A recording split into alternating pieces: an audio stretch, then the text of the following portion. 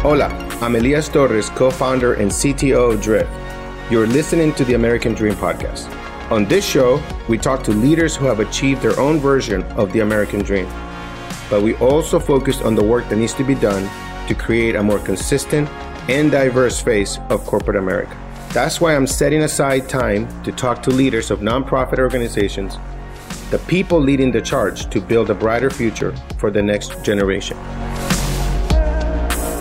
Bienvenidos a todos to the American Dream Podcast. Today, I'm excited to have Kevin Marinacci. He is the president of Fabretto's Children Foundation. It's a nonprofit organization focused on educating and empowering underserved children, youth, and their families to improve their livelihoods and their communities. The Fabretto organization operates under the belief that education can be the gateway out of poverty. And for over 65 years, they've worked with not only students, but also their parents and teachers to improve the quality of education and ensure students reach their full potential. Today, Kevin is going to tell us more about the work Fabretto is focused on, operating now as a global organization. Kevin, welcome to the show. Thanks, Elias. It's a real delight to be with you today and your audience and celebrating this wonderful American dream. And I know you've worked so hard to achieve yours, and you're so generous to help others here in the U.S. and abroad to achieve theirs. So thank you. Maybe we share a little bit of quick story, right, of our mutual friend. I have a friend that is a startup tech guy here in the United States. And one time we were meeting and he asked me where I was from. I said, I'm from Nicaragua. And he goes, oh, do I have a story to tell you, right? And next thing I know, Kevin, you were here in Boston and we had dinner together. And I got to hear the story directly from you. And I've been so in awe, right, because of your work and your dedication. But let's tell the audience, right, a little bit of that story. Like, what happened? Tell me, let's go back to Kevin graduating out of school. Was it Georgetown you went to school? Yep. I graduated in Georgetown in 1989, and myself and 10 other volunteers were sent to Nicaragua to volunteer for a year. We were assigned to different programs, different nonprofits. I wanted to work with kids, and so our hosts in Nicaragua said, well, the guy that takes care of the kids here is Padre Fabretto, and that's who I was assigned to and had the pleasure of working with him for about a year. Padre Fabretto was a real legendary person. He was an Italian missionary, a Salesian missionary. He came to Nicaragua in the late 40s and worked in some of the Salesian schools. Salesians, as you know, do great work with youth and training and trades. But Padre Fabretto wanted to work with kids that weren't in school, those that were on the street, those that had been abandoned. So he started his own organization in 1953 called Familia Padre Fabretto, Father Fabretto's family. In 1989, as you might recall, Nicaragua was still at the Civil War. It was a very challenging time in Central America. And when I got there, it was Padre Fabretto ran homes that were with kids that had been orphaned, some escaping the war, abandoned kids, poor kids. It was quite a mixed bag. It was a very challenging time. The good news was that the war ended in 1990. And unfortunately, the bad news was our founder, Padre Fabretto, passed away in March of that year. So it was kind of a real crossroads for that organization. We were afraid that his good works might die with him. So a bunch of us, some volunteers, some benefactors, some alumni, we all got together to keep his good works going. And gracias a Dios and many friends, it continues today. So we're coming up on 70 years next year. We're very proud of that. He passed away while you were there as a 22, 21-year-old? Yeah, I was 21. I had been down there for about 8 or 9 months. Our commitment was for a year. So he passed away March 22nd of 1990, and I was heading home in May to Chicago, where I grew up. But it was really a seminal moment where here was this guy who really sacrificed his whole life to serve others and built a beautiful organization. Father Fabretto was a charismatic leader. Upon reflection, many Nicaraguans think of him as, one of the incredible people of the last century. In fact, the Nicaraguan Historical Society had a reflection, 1999-2000, who were the 100 most important personas of the last century, and he was one of them. So La Prensa, the paper of record down there, when they celebrated their 90th anniversary of publishing, who were the 90 notables. So here was this larger-than-life figure an incredible leader through service, through serving children and youth and campesino families. But he wasn't really an organization guy. So he built this incredible thing, but it was in danger of dying with him. And so, again, a bunch of us said, well, we can't let this happen. It's important not only for the next generation of children, but also to preserve this memory of an incredible person who really sacrificed and worked hard so that others can reach their dreams. What an amazing moment, right? And it is it's just so moving and touching. I keep thinking about you, as a 21-year-old, appreciating what this man had done, right? And willing to make a sacrifice yourself, to a choice, a decision that had no time limit at that moment that you could foresee, and choose to not come back to the United States, right? And not do what every other one was doing, right? Oh, I got to get a job. I got to go get me my apartment. You were in Washington, Chicago, condo, whatever, right? And play golf. And you made a decision. I'm staying in this country that I wasn't born. I don't speak the language. I mean, people don't even know what job to pick. And you made this incredible life decision. How'd you do that? Well, at first, I called my folks back in Evanston, so it's a city right north of Chicago where I grew up, and I called my folks and said, I think I need to stay for another year. So at least in my mind, the transition was one day at a time, 1 year at a time. And, my folks had sacrificed a great deal. I mean, much like yourself, they were first generation to go to college. My father was son of an Italian immigrant who worked in the coal mines for 40 years outside of Pittsburgh. He was fortunate to get a scholarship to go to Hopkins undergrad and then University of Chicago for his grad school, and worked 40 years for Amoco Oil. So my mom and dad lived the American dream. They worked very hard so that we could all go to school. And my dad tells a story. He said, okay, you can stay for another year, but he came down to check it out and understand what was going on. I mean, here they had just spent all this money sending their kid to Georgetown, and you want to do what? And so he came to check it out, and he tells a story that he came to convince me to come home. But the beautiful thing is he caught the bug.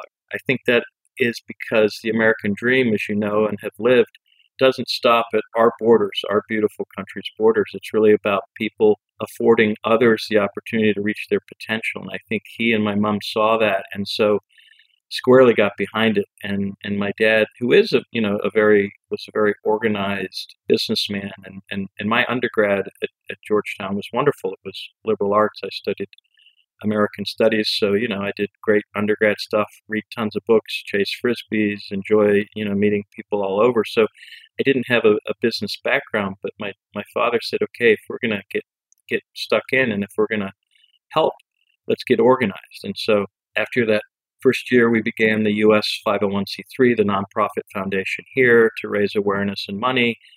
We began to tap into different networks, alumni networks of high schools and churches and colleges, and start knocking on the door of foundations. And the wonderful thing about that, Elias, was, the United States is an incredible country, and people are so very generous. Certainly we have challenges and issues that we're trying to address. But when you think about, since the founding of our country, that people come together to raise barns or raise money or support organizations, that's always been part of the American spirit of philanthropy.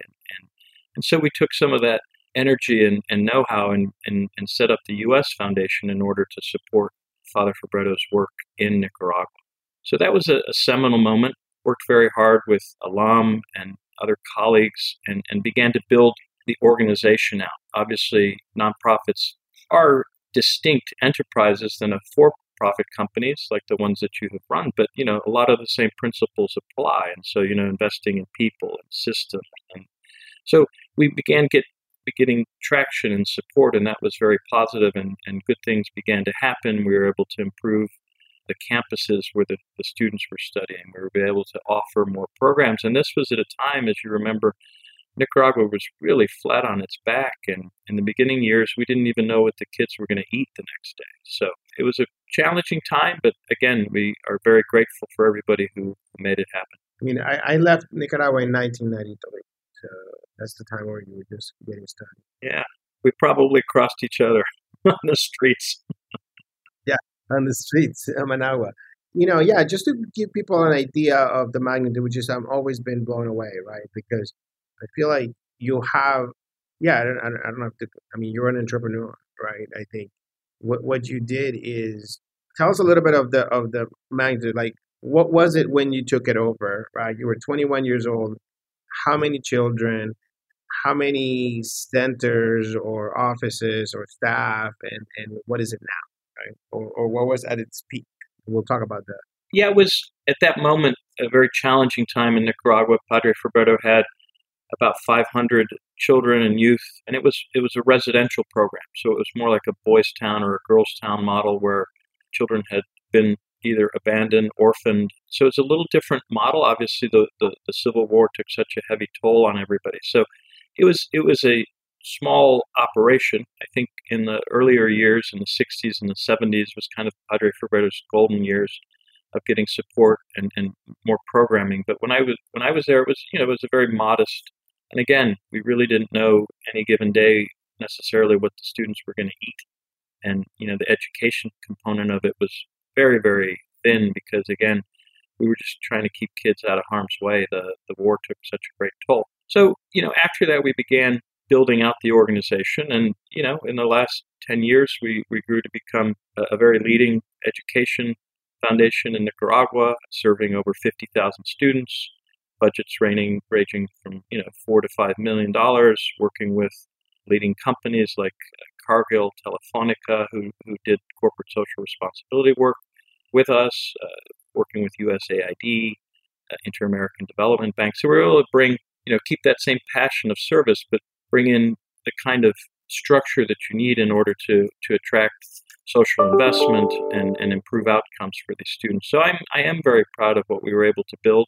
Obviously, what happened to us in the beginning of this year and so many other nonprofits in Nicaragua is tragic, but I'm very proud that we're taking those lessons and being able to put those into play in other countries in the region as well. Yeah. So tell us a little bit about, I think that a question we all ask ourselves, me as a parent, right? For example, is like, how do we make children aware of the opportunities, right? How can we have an impact on children? And maybe it's the same children everywhere, but tell us a little bit of what you did for the children in Nicaragua, right? How did you approach it? What was your goal, and what were you able to do for them? Yeah, I think, the job number one after the war ended was to get kids back in school. There was such a big gap in learning because of the war years. A lot of kids just didn't go to school. So job number one was getting butts in seats, if you don't mind me saying it that way. Getting kids back into the school system. And that was that the public school or your schools? Well, interestingly, Elias, so we had these campuses, or we had these homes. There were homes for children, and then after the war ended, we worked very hard to reunite those who did have family. And again, one of the beautiful things of Latin culture, and you saw it here, you still see it, of course, in the United States, and you saw it throughout generations, where extended family helps take care of their own. And so if they didn't have a parent, but they might have had an uncle, an aunt, grandparents, we tried to reunite families and say, look, we don't want to substitute the family. We don't want to do a residential program. It was needed at the time of the war to keep kids out of harm's way. Let's reunite families, next of kin, and then use those assets that we have to start doing community-based education centers. So we shifted towards a residential program to provide education opportunities for students. And then interestingly, as we gained traction on our own campuses, we had 9 of our own campuses, we started working with school systems.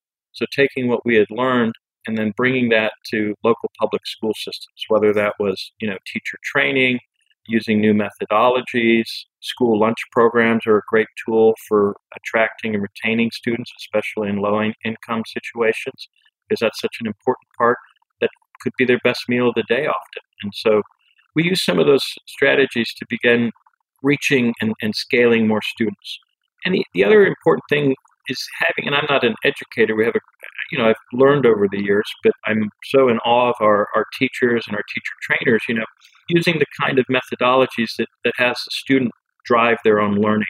Obviously, they need to be in a context which makes that possible. But if you think about the really innovative methodologies, whether it's Montessori for young kids or There's some great curricula out there for primary age students, Escuela Nueva, which came out of Colombia, New School. Again, and that's all about the students really kind of forging their learning. And then we use for the high school students and post-primary SAT, Sistema Aprendizaje Tutorial, tutorial learning system. So that's for kids in rural areas, young men and women in rural areas that don't have access to high school, learning through this tutorial system by doing. So, for example, they'll learn math by plotting out a garden. They'll learn life sciences, biology by composting. And all of that's very relevant because oftentimes these are students and their families that depend on agriculture. And so what we've tried to do with and for the students is give them something robust and relevant. And I think that's when it really clicks for them, because if it's just chalk and talk, if it's just somebody up there up at the blackboard just kind of regurgitating the lesson plans, that's really not relevant for them. I mean, it has to be applied learning. So, we're proud that we've taken methodologies that are out there, contextualized them for the Nicaraguan cultural relevance and socioeconomic relevance, and it's really proven to work. So we're very proud of that, and I think it really makes a difference. And not only are the students, as you suggested or shared earlier, so working with parents to make sure that they appreciate the importance of education, working with teachers who might not have had the kind of training that we're used to having in the U.S., and making sure that they have the tools to make them become the most effective teachers. So it's working with both the students, families, and the teachers, the whole education community. That's incredible. And were everybody was more local staff, or did you depended on seasonal volunteers to come every year? We built a great team in country, some incredible dedicated Nicaraguan teachers, teacher trainers, but we also did leverage volunteers, some that would come for shorter periods of time, churches, schools. They would come in, and it was about sharing and each community learning from each other. They'd work on a project together with colleagues in Nicaragua. That could be, fixing up a classroom or putting in a school lunch hall or working on some of the farming. And that's about both communities learning from each other. And we did have long-term volunteers, from both universities, business schools coming down to help us tackle an enterprise issue or something that we were looking to further. And we had a staff, predominantly Nicaraguan, but others from different countries that came to work with us for short periods of time, a year or two as well. Can you give me examples of these kids were getting meals, they were getting education, they were getting apprenticeship, right? What are some of the outcomes that you saw affecting these children? They were able to attend colleges, they were able to take over a family farm. What kind of stuff was happening, and how these communities were changing because of your work of the foundation? Yeah, in contexts like Nicaragua and Central America, over half of the students don't make it to the 6th grade. So, you can imagine what future they're going to inherit. I mean, it's the continued subsistence farming, the kind of low-level labor that really won't take them out of poverty. Our job number one was to break that ceiling for them, make sure that they can get through primary and then go post-primary, whether that's, technical training, which we did offer, voc-ed on, whether it was, automotive at the time or carpentry, more traditional trades. And then as things developed, making sure that they had access to some IT training. Many took English as a second language, giving them opportunity to plug in what was a burgeoning tourist trade in Nicaragua. And then our SAT program really gives them very practical agronomy skills. So improving yields, improving quality, so that family farm, which could be their best asset, really gets optimized, and linking them to markets and helping them with opportunities for credit and technical assistance. And so, most overwhelmingly, very, very few people in countries like Nicaragua, Honduras, or Guatemala work in the formal economy. So you have to give them the kind of tools, and there's a great entrepreneurial spirit down there, and pair that with some tools so that they can improve their livelihood. We were able to revert those dropout rates. We were able to get students moving through the system, graduate. We did have several hundred that went on to university, both in Nicaragua. We also were part of a couple of projects that helped promising young students spend 2 years in the United States at junior colleges and community colleges. We're very proud of that.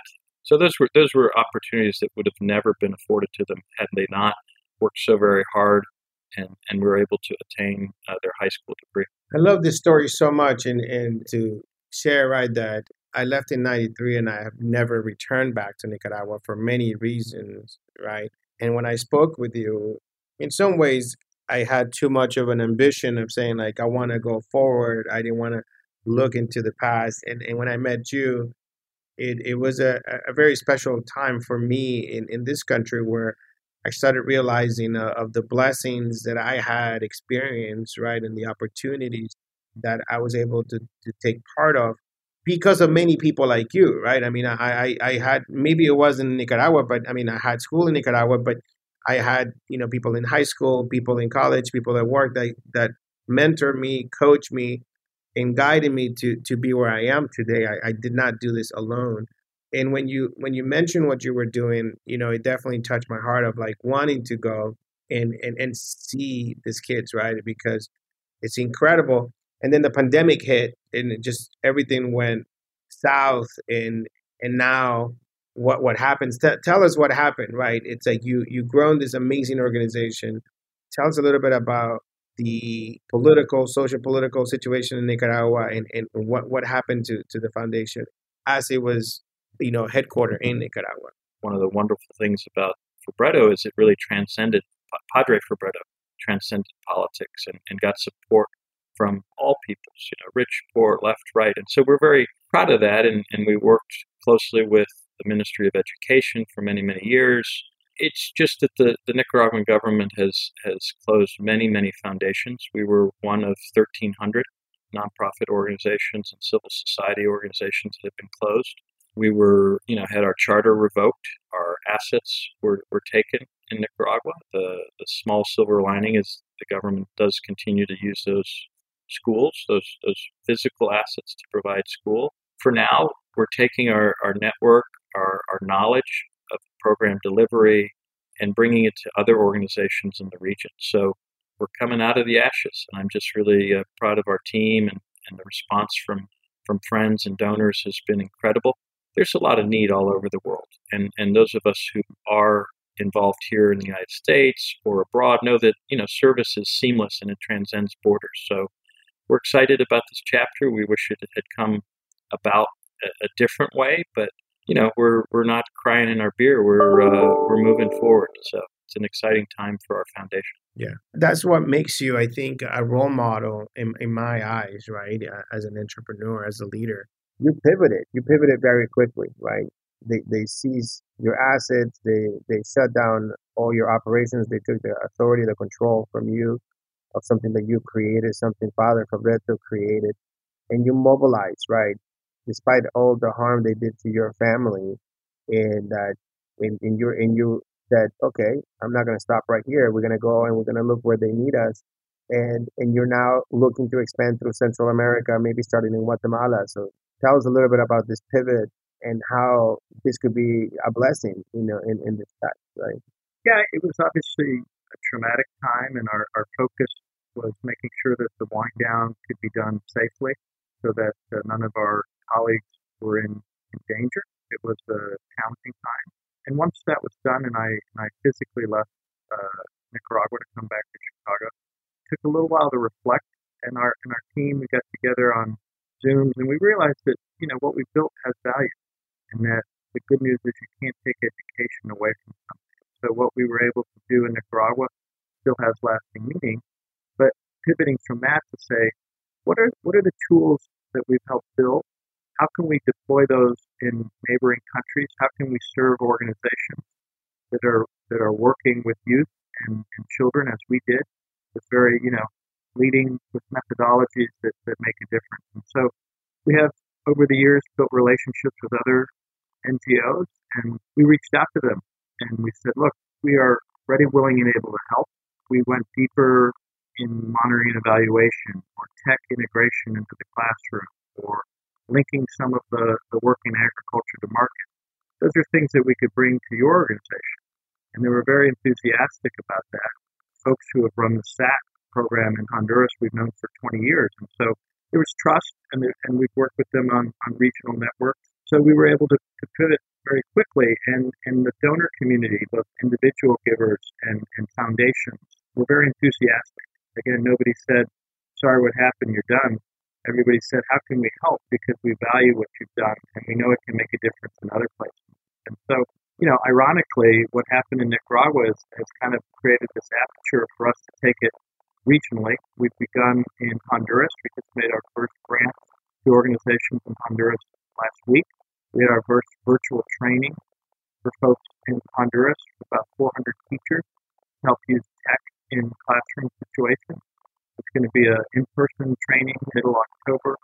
I'm heading down there next week. So things are happening. We're very excited.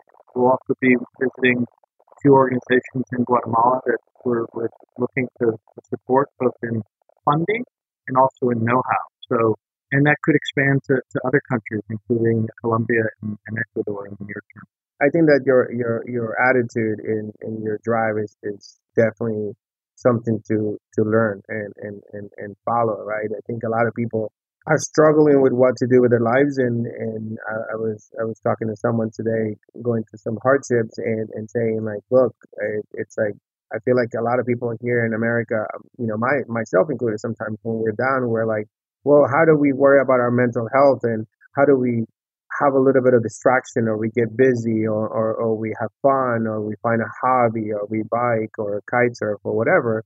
But I said the other option is you serve people, and you give, and really that's something that you're showing me, right? And that's something I want to learn from, right? Because it's like, instead of thinking selfishly, we think of for others and what they need, and that gives us purpose and meaning, right? And so that's kind of why I wanted to be you here on the show, right? To tell the story of what it's like to dedicate so much of your time, right? Full time to this. And so tell me, like, for you personally, how is this satisfying? How does this has shaped your life, right? Well, Elias, I'm a very lucky guy. I recognize that, and I think you're spot on. I think service is an opportunity for us to stretch ourselves, but also to really, the real heroes. People are, oh, Kevin, you do great stuff, and I'm happy that I've contributed. But when we work with the students and those families in the rural poverty or in the barrios, those are the real heroes. I mean, the sacrifice that they've had to make is so much greater than, the granito de arena, the little bit that I've contributed. That helps me step back and realize all the opportunities that I've been afforded. And again, to much who is given, much is expected. And that doesn't mean that it's all been served on a silver platter. I mean, you had to work your butt off to get to where you are, and really take advantage of those opportunities that mentors and others in your life. And I'm so proud that in turn you're doing that for other young entrepreneurs, especially in the Latino community, because there are less opportunities, there's less network, and you guys are building that infrastructure and really building that ecosystem. So when people say, or earlier in the show, you said, well, how do you get students to take advantage of those opportunities? Some gringo for Chicago can talk till he's blue in the face, but it's so much more relevant when they see somebody from their community whose family and they made those sacrifices and then maybe got a scholarship to go to university, or maybe got an opportunity to join the SAT program and improve their livelihood. That speaks volumes. So what you're doing here in the U.S. as a mentor and your network of mentors, that can really turn on that next gen to say, well, look, I mean, it can be done. Elias, not to say that everybody's going to build all these, but it's real. It's much more than, me getting up on a soapbox and saying, study hard, listen to your parents. So it's services. I'm the lucky guy. So, and frankly, the other positive thing is, in a context that's so challenging, like Central America or many contexts here in the United States, where progress can be hard, we were very successful. We were able to build on an incredible legacy that Padre Fabretto built, but that kept me going. So that even though it wasn't, straight line, there's ups and downs, 2 steps forward, 1 step back. In the last 30 years, we've created great change and great opportunity. So that kept me going as well. That's the attitude that we need to have, and I think that's kind of what I'm at an inflection point and trying to figure out. I'm helping kids in high school right now. I'm getting involved in that. I'm getting involved in college. I'm heading to USF. A lot of focus on Latino, right? And so we have stuff with children, housing, adults, college, and graduates. And so like it's fun. I want to keep learning, right? I wanna find that moment. I'm extremely lucky, but I want to make sure that every day I get up and I'm like so happy and excited for what I'm doing, right? Not because of what I have, but because of the people I'm with, right? And what I do. That's what I want more people to realize, that it's not about just companies or money or fame or whatever. It doesn't matter. I love your philosophy. And obviously, being able to meet your family, your wife, and know about kids, and likewise for me, my better half in LA is a huge part of the success, and our son Nicholas, and we're just very blessed to be. And she's an entrepreneur. She and her brother started a company, and is really has that tenacity that you have to make things prosper. And so to have that work-life balance, it's hard because you're one's so focused on growing your enterprise, and you have to. I think I would have burned out a long time ago if I didn't have a wonderful home life as well. And I'm grateful to Manali and our son Nicholas for creating that. And I also work hard to contribute to that because I know it's important both for our family, but also to continue to do the great work that we're aspiring to do, both of us. To wrap up your life, you're Americano, Italian immigrant, white guy shows up in Nicaragua, and then what happened? What happened on the personal side? Well, it's funny. I was some friends who I met in Washington, a Nicaraguan guy who was working at the embassy at the time. I had knocked on the Nicaraguan embassy to seek support for our organization, and he and I hit it off, and then he was posted back to Managua to work, and we stayed in touch, and he and my wife were friends and distant cousins, and so, back before there was text and cell phones and all that, they were going to some party, and Georgetown had a volunteer house, and that's where I was living, and they came by the house, and, I was sitting in a rocking chair and flip-flops and shorts, and they said, "Hey, you want to go to this party?" And I said, "Sure." So, I put a collared shirt on and some khakis, and Manella and I spent the whole night talking and really enjoyed each other's company. And it was at a time, it was kind of funny because I felt that one chapter in Nicaragua, at least Fabretto, was moving forward.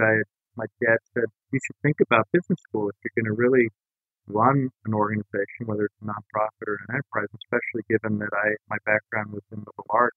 So at that time, right then, I was heading back to Chicago. I did my MBA at Kellogg at Northwestern University, which was a great experience for me because one of the faculties that realized that management is management, whether it's a social enterprise foundation or a for-profit. So Manali and I had begun to see each other, and then we stayed in touch. I would visit Nicaragua during my summers, and she came up to see me once in Chicago, but upon return in '96, it really took off. And married in '98, so next year will be 25 years. Our son Nicholas is 21 in November, so it's incredible. It's been quite a ride. I'm a lucky guy. I strongly believe in role modeling and just sometimes just one meeting, just one word, one conversation, just or even knowing about an individual can change the entire direction of your life. That happened to you with Father Fabretto. You were privileged to meet him. Unbelievable. Like you said, definitely will continue to support you, and I think that's really what I want people to know on the podcast, right? That it's not just about how do we succeed in life and careers or companies or entrepreneurship, but it's like, how do we become the individuals that we need to become, right? What is our purpose? And one of them is helping, right? And one of them is finding people like you. If we're not, it has to be a system, right? We either work and give, or we go and do the work that the kids need, or do both, right? There is no excuse. And people need to know that you don't have to wait your entire life to say, now I can help. We can begin helping now, even if it's little. And like, even if it's coming, visiting you, getting involved, go to Guatemala, go help with one of those organizations, because it could change your life. And it could be a much better life, like your life, a life of service, a life of family, and a life of gratitude and happiness for what you do. And thank you for being on the show. I appreciate it, Elias. It's been a privilege, especially working with friends like you, and excited for this next chapter. And certainly would love to invite everybody who's listening and watching. Fabretto, FABRETTO.org. Fabretto.org is our website, and there's information about how to get involved. And I'm just Kevin at Fabretto.org. So always happy to hear from folks who have experience and want to share what they've done and learn from them, and also whatever we've been able to do, happy to share that. And we do it together. So whether you can volunteer, whether you can support financially, whether you have ideas or connections, networks that you think we should meet, encantado and delighted and appreciative. So thank you so much. Yeah, people should take the invitation. It is the easiest thing you can do. Go help, and you don't need to know anything. Just call Kevin, Yeah, and you'll get them going one way or another. Thank you. This is awesome. thank you, brother. Thanks for listening to the American Dream Podcast. Make sure to hit subscribe so you never miss when a new episode drops. If you like this episode, please leave a 6-star review wherever you listen to your podcast. And if you're interested in learning more about my American Dream mission, subscribe to my newsletter linked in the show notes.